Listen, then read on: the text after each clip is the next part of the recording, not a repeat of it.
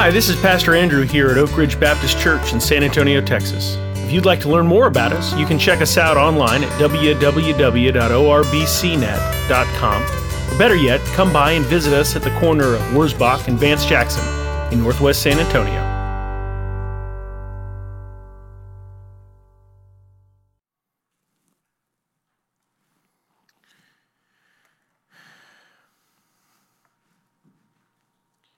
Oh Lord,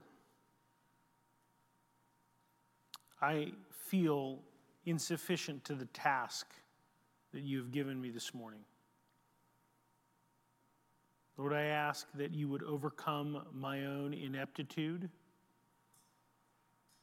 my own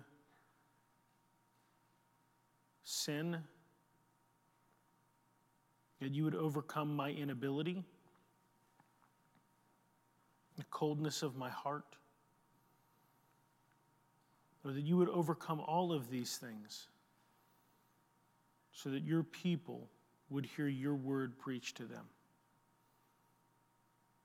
God, I ask that you would overwhelm me with your Spirit, and that the words that I speak this morning would be your words. And Lord, I ask these things in the strong name of your Son, Jesus. Amen. Preaching 2 sermons in a row is much harder than I thought.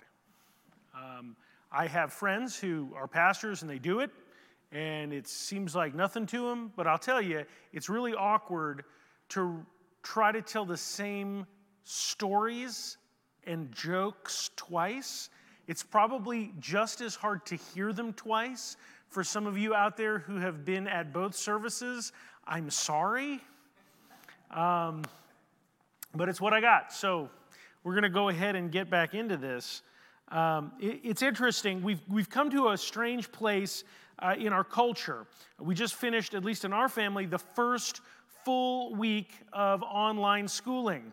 And in our family, we are not a device family. We don't, like our kids have not spent large amounts of time on iPads or iPhones or anything like that. And so I looked at the screen time because being a good parent, I run my house like communist China with regard to technology, okay? Like I do that on purpose. I've worked really hard to lock it all down.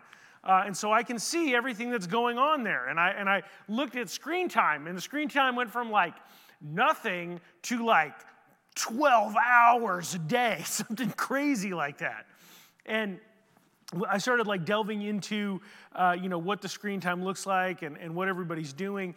And I was just struck by the amount of attention that is focused in this particular period of time. And it's something that many writers have been writing about. The fact that we live in what is becoming increasingly an attention economy, okay? That the single most valuable commodity that we possess is our attention. So much so that the majority of the things that we see out there that are done for free are done to earn our attention. Multi-billion-dollar industries exist with the sole purpose of gaining and holding our attention. It's incredibly important when we think about what it is like for God. In the midst of a world that is built around gaining and holding our attention, how does God gain and hold our attention? Well, I'll tell you. It's called 2 hurricanes in the Gulf of Mexico at the same time. As I'm getting ready to preach through Joel, I want you to know that I did not plan that. I know that I'm a capable person, but I do not have the power to make 2 hurricanes enter the Gulf of Mexico at the same time. We have COVID-19 that's raging through our country. We've got wildfires in California. We have 2 hurricanes in the Gulf. And this morning, and I'm not lying to you, I read an article that said that there is an asteroid that's approaching the Earth and could hit us on Election Day. True story, guys. Or as true as anything is in the news. How does God get our attention? Well, that's how he gets our attention. That's how he gets our attention. God wants the attention of his people. He wants to be first and foremost in our lives and in our hearts. And so we begin our passage this morning as we're going through the book of Joel, trying to understand what is happening here. We are seeing very much God trying to gain the attention of his people. Our passage this morning begins with a very simple statement. Blow the trumpet in Zion. Sound an alarm on my holy mountain. Now what's being talked about here is Joel is telling the men of Israel to blow the shofar. The shofar, and Norma told me after the morning service, she said, why didn't you tell me I have one of those at home? Because of course Norma has a shofar at home, right? A shofar is a large horn from a ram that you would hollow out and blow through as a horn. Okay, and Israel would use this as a way to sound the alarm. They would stand on the ramparts of the city. If the enemy approached, they would blow the shofar, and it would make this resounding noise, and the people that were out in the fields would know that enemies were approaching, and they would run for the city gates so they could get into the town before they closed it down. There is something that is incredibly jarring and resonant about the shofar. I was telling the morning group that I used to work in downtown Houston, and there was this guy, and I don't know what his deal was. I don't know what his theology was, but every morning he would go down there and he would go to the four corners of the hospital and blow his shofar. And it was very attention-grabbing. And so the imagery is Joel calling on Israel to sound the alarm. Why is they sounding the alarm? Well, because he's standing on the ramparts, and this is the image that he conveys. For the day of the Lord is coming near. A day of darkness and gloom, a day of clouds and thick darkness, like blackness there is spread upon the mountains a great and powerful people. Their like has never been before, nor will be again after them, through the years of all the generations. The imagery that he has as he's standing on the ramparts is of a cloud of locusts that are blocking out the very sun. Millions of locusts that are coming in across the sky and then like a wave are settling on the mountainside. Now, I don't know if anybody here's ever seen a cicada. Has anybody seen a cicada before? I haven't. I didn't until just recently. I went down to Houston where all bugs live, okay? And I was walking out my parents' front door and I saw a cicada. Those things are huge. That's the biggest, ugliest, scariest looking bug. It looks like it looks like somebody took a regular sized bug and like exposed it to radiation and it just like plumped up. It's like flying across the entryway to that. It scared me. Imagine millions of them covering everything. That's what he's demonstrating here. He is demonstrating something that is truly cataclysmic. Locusts so thick in the air that they blot out the sun, that everywhere people see, they see them swarming and writhing. But these bugs are not simply flying around. They're not simply pests. They are pestilence. And so they are described like a fire consuming everything in its path. We read in Joel 3, fire devours before them, and behind them a flame burns. The land is like the Garden of Eden before them, but behind them a desolate wilderness, and nothing escapes. Imagine again, you see this black cloud, it comes in, it covers the sky, it covers the mountainside, and what was green and verdant and beautiful before, as the locusts move on, is stripped bare. it's desolate, it's broken. But that's not all. It was like Eden, this land that God had given them, this example of God's blessing to them. And now, in a heartbeat, it is like his blessing has been removed from them. He moves from fire to an analogy of an army to show even more the horror that they felt as these things came upon them. See, Israel, their military tradition is mostly centered on infantrymen. It's one of the ways that you know that infantrymen are classy guys. I was an infantryman, okay? So I know that God is on my side. I know that cavalry is intrinsically evil, okay? I have friends that were in the cavalry, and they too know that they are evil people.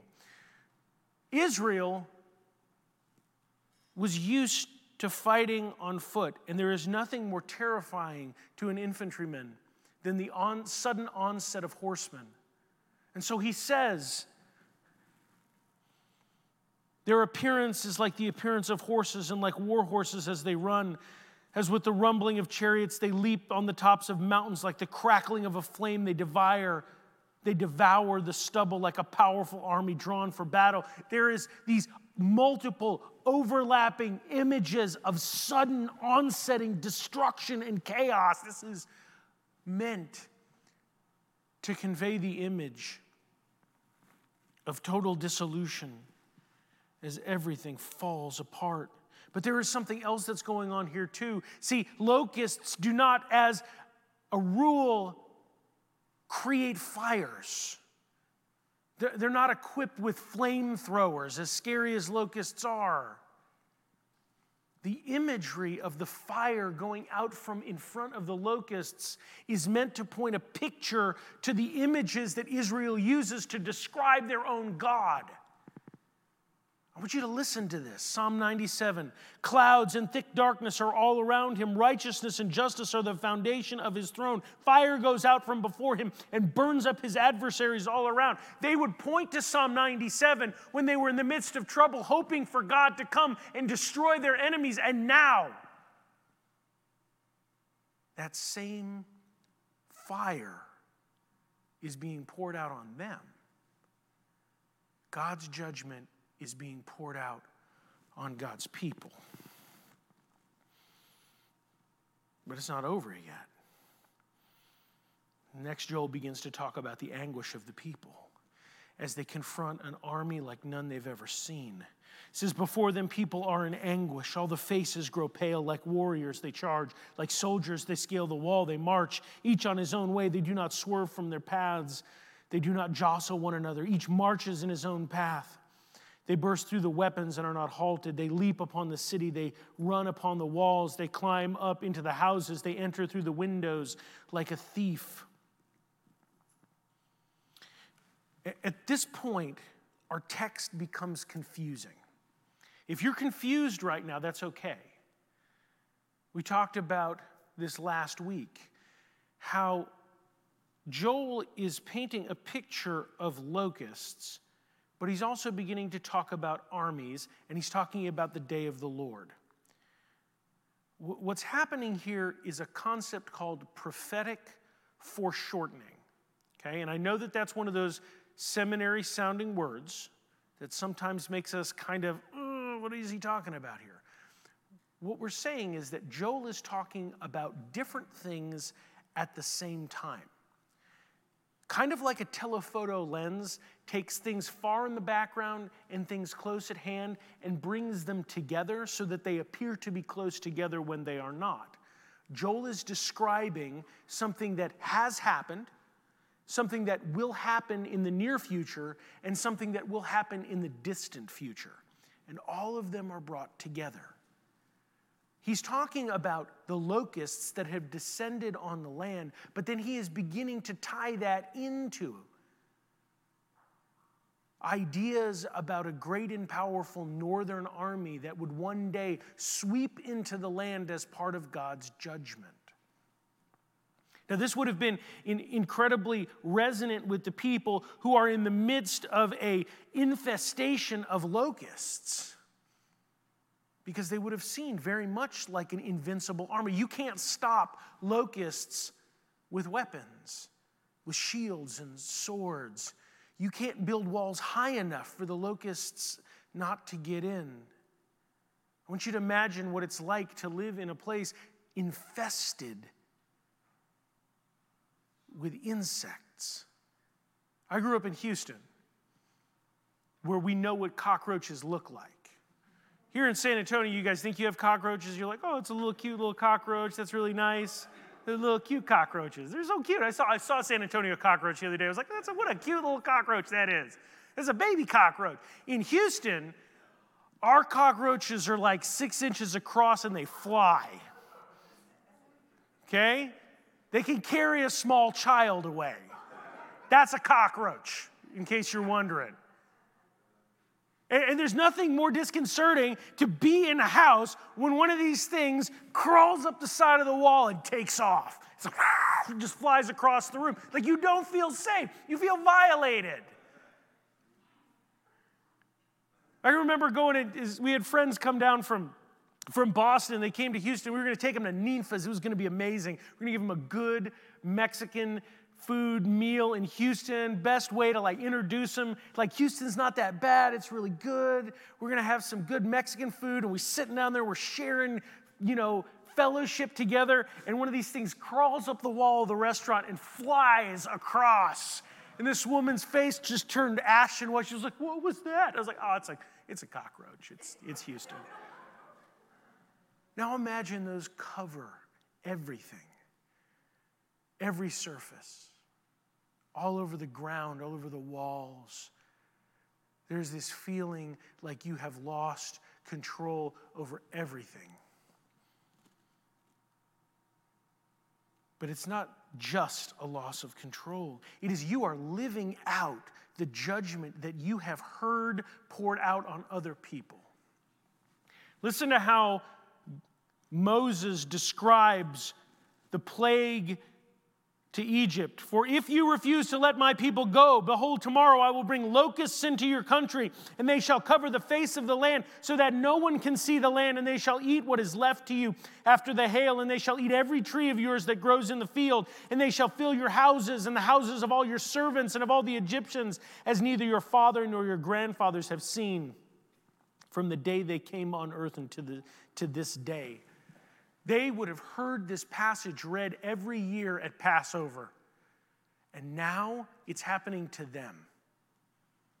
That's the point of this. They are God's own people who are suffering under God's hand.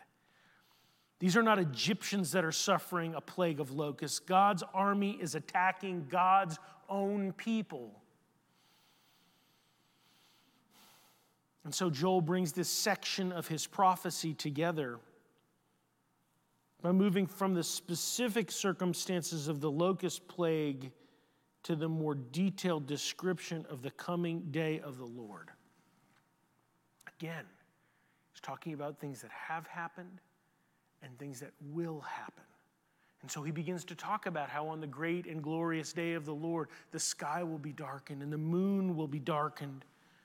How an actual army will come from the north, commanded by God himself, and that no one will be able to withstand it. See, his real concern is not with the locusts or with enemy soldiers or even with the last judgment. The real subject matter of the book of Joel is the day of the Lord. He's saying, do you think this is bad? Get ready. This is a pale echo of what is to come. Has he got your attention yet, Israel? Blow the trumpet and get people's attention, because the Lord is speaking to you. The army of God has come upon them in judgment, and there is coming a day that is like none other that they have ever seen. They are facing something more dangerous than soldiers, more dangerous than locusts, more dangerous than disease, more dangerous than fire. They are facing the anger and avenging might of their own God. See, Joel is calling on the people of Israel to blow the trumpet and sound the alarm because the nation is in grave danger. But it's not the kind of danger that they are used to defending from. It is not the kind of danger that they can man the walls to repel. It is the kind of danger that can only be repelled through prayer. This is why the shofar is being sounded from Mount Zion and not from the walls. God is calling his people onto his holy mountain. He's calling his people to the temple to man the ramparts of prayer.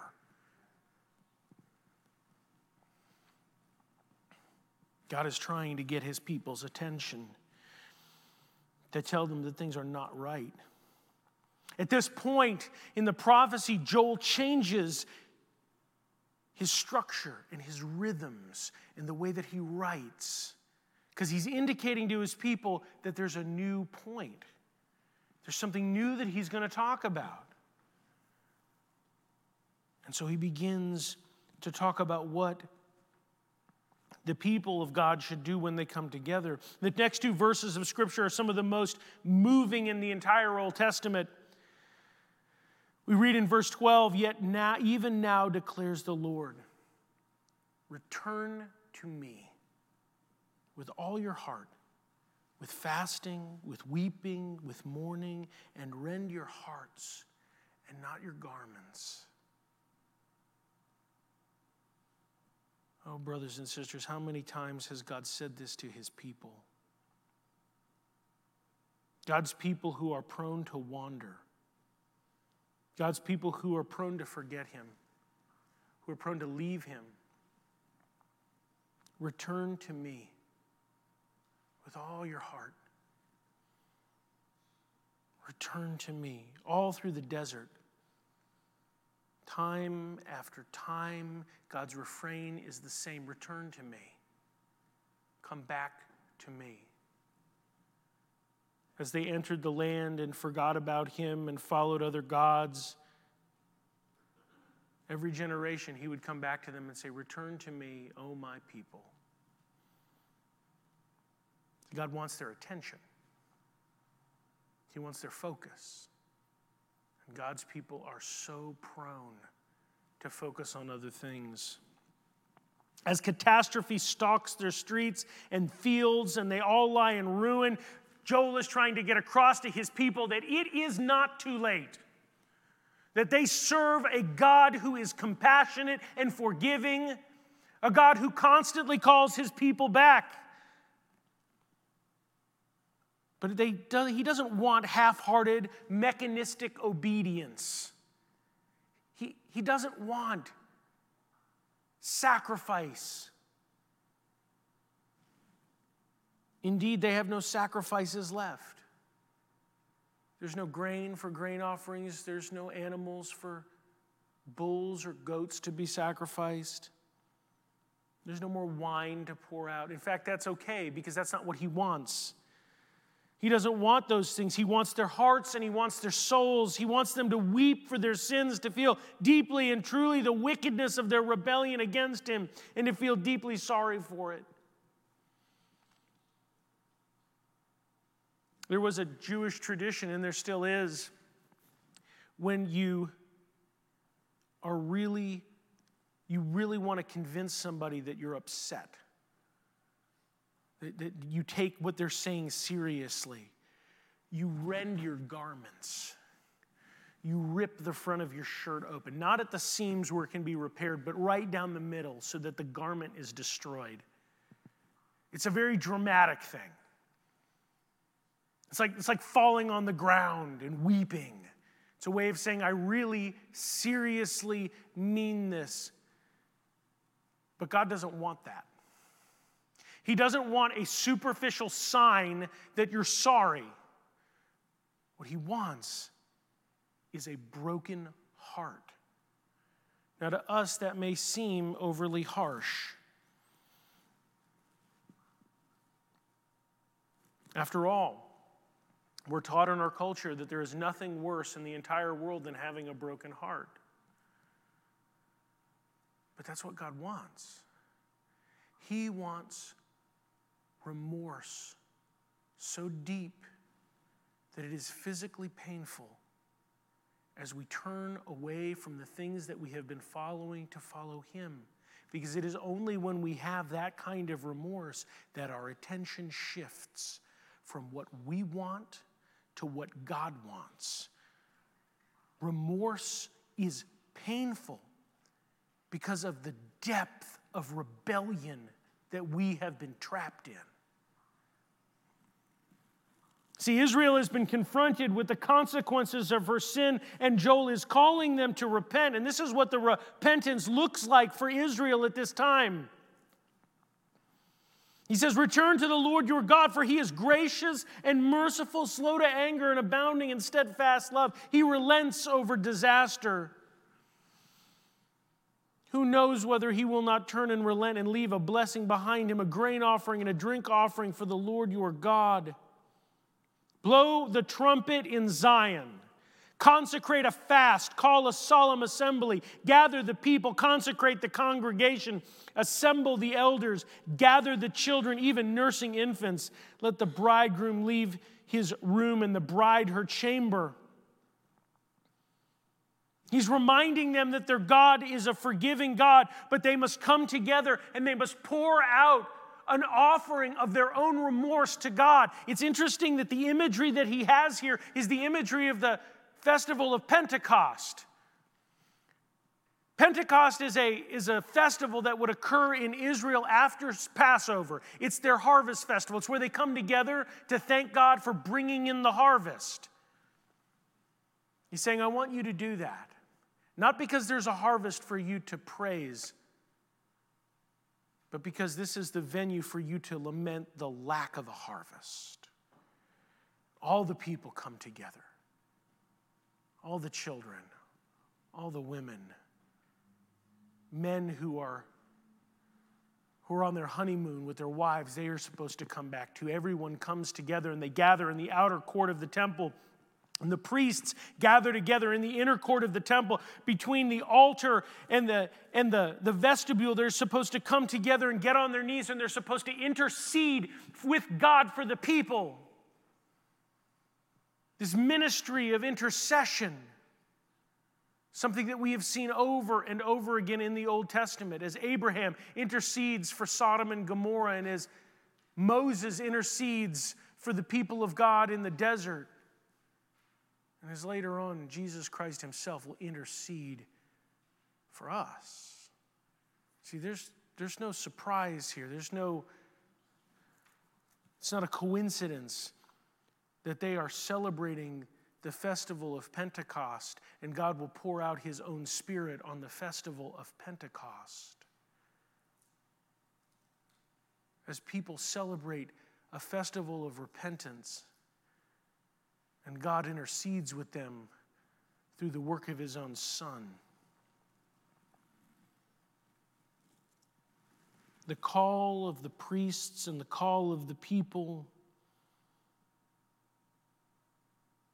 is for the purpose of repentance. As Joel instructs them that the only legitimate response to God's judgment is true and heartfelt turning back to God. See, God is trying to get Israel's attention, and he is moving in a great and a terrible way in order to do that.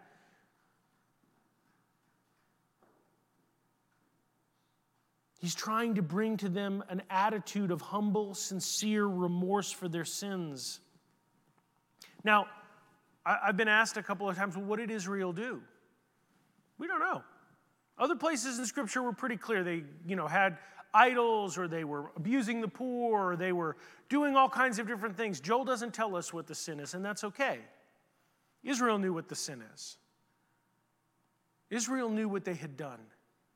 The point is not to condemn a particular sin. The point is to show us what happens when God gets our attention. The locusts themselves are simply the outrider of God's army. They are a foretaste of what the day of the Lord will be like. And so it's important for Christians, as we face a global pandemic, to understand that When we face things like this, these are meant to get our attention. Listen to me. We have faced crises before in the past. And if the Lord doesn't come tomorrow, we will face crisis again in our lives. Those crises exist to focus our attention on God and not ourselves. The plague we face today should point us to the reality that God's judgment is coming against the nations and against his own people. For us, just as much as Israel, natural disasters exist to show us that we are not right with God. And like Israel, our pathway to restoration leads through repentance. The point is not to make the locusts go away. The point of our repentance is not to make COVID stop. These things exist to show us that we are not focusing on God. And so we turn to God in repentance. God wants our attentions, brothers and sisters. He wants us to rend our hearts and to turn to him. He's calling each of us to repentance this morning. I am not sure, guys, if COVID-19 is part of the end days. I've been asked that before. Is the apocalypse coming? I don't know. Nobody knows. And the reality is that it doesn't really matter. The reoccurring message of God's final judgment goes something like this. Hey, the end is coming. It's getting closer. Repent. We don't repent to keep the end from happening. Sometimes I think that's what's going on. People are like, well, is this the end times? Or if we repent, will the end times not come? Like, no, they're going to come. We've read the book. We know how it ends. The point is not to stave off the end times. The point is for us to be right with God when they come. Now, hear me. We all face judgment. And we all face an end. The end may be tomorrow morning when the trumpet blows and Christ returns and the dead rise and all things are made new. Or the end may come when you drive out of this parking lot and get hit by a truck. One way or the other, you will face God's judgment. And when we see natural disasters like this, they focus our attention on God and on the reality that we live in a world tainted by human sin and that we are not the exception. Brothers and sisters, we must come to a place of repentance. And that means shifting our attention from the distractions of this world, from the distractions of our phone, from the distractions of our jobs, from the distractions of our lives, from our families, our marriages, all of the good and amazing things that God has given us that we focus on instead of God, that we worship instead of God, that we idolize instead of God, that we focus our attention on him instead. See, true Christian repentance involves a heartfelt conviction of our sin. It begins with the rending of our hearts, with the deep understanding that something is desperately wrong with us. Sometimes this is hard because we've been trained by our nature and our society to think of ourselves as basically good. Like, hey, you're basically good. Sometimes I mess up. No, man. That's not what Scripture says. Scripture says that we are sinful from our mother's womb, that we are broken. Sometimes it's hard to see it because we are masters at the art of self-deception. One guy that I read said it this way. He said he has spent most of his life decorating the inside of his heart with a flashlight. I want you to imagine that. Imagine painting your room with a flashlight. You have a flashlight and you're painting your room. You can only see little parts of it at a time. He said, but when Christ illuminated the inside of his heart, he saw the mess that he had made. Brothers and sisters, that's what God's judgment does. It shines the light on us so that we can repent, so that we can focus not on the things that we think make us good, but on the only one who is good, right? So that we can change our focus from the good things that we think that we do to the good things that Christ has done. That's what repentance does. It shifts our focus and it shifts our attention. Because when we come into contact with Almighty God, we understand that there is no good that we can do to ever earn our place with Him. We know that everything that we have done are filthy rags in the light of God's righteousness. And that's okay. It's supposed to be like that. We are supposed to be dependent on God.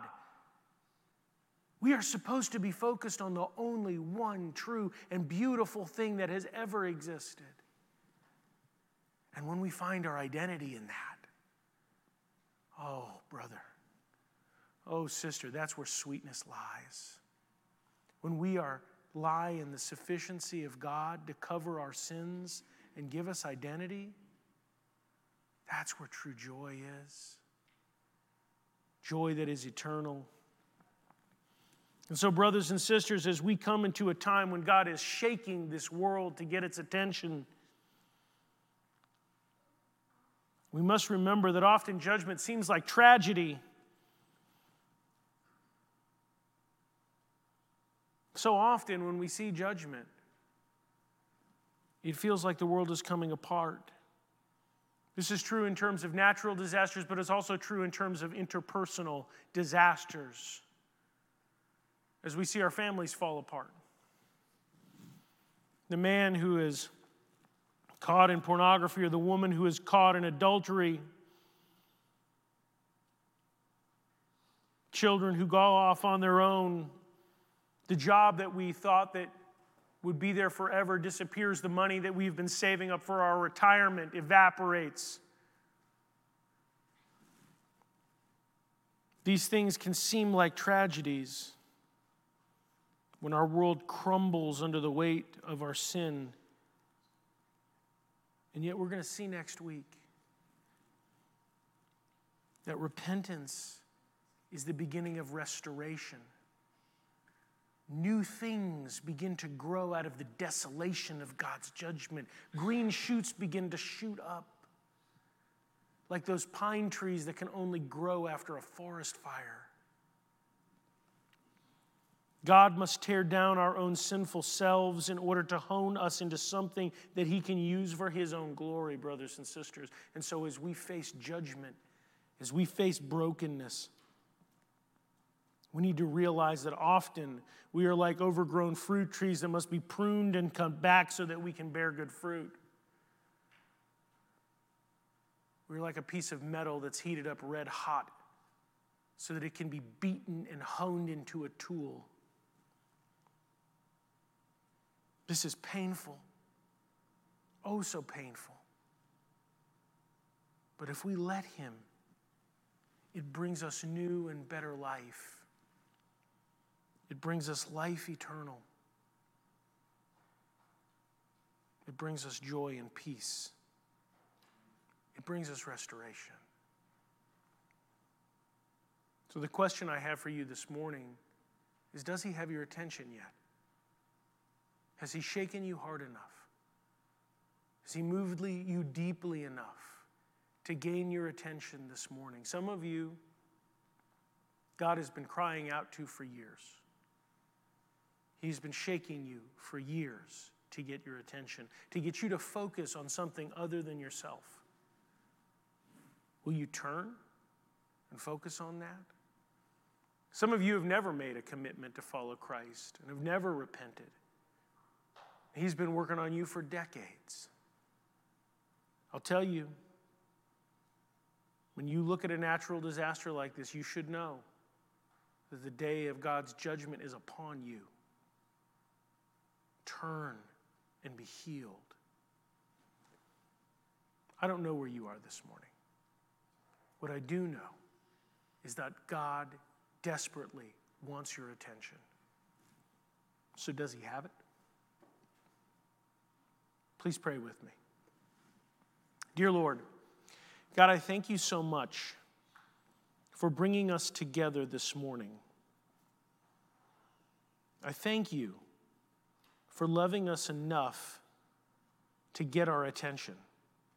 I thank you that you are the God who calls his people back to him time and time again. So, Lord, I ask that you would work in our lives, that you would draw us away from those things that distract us from you, and that we would focus with all our might on you. And Lord, I ask these things in your holy name. Amen.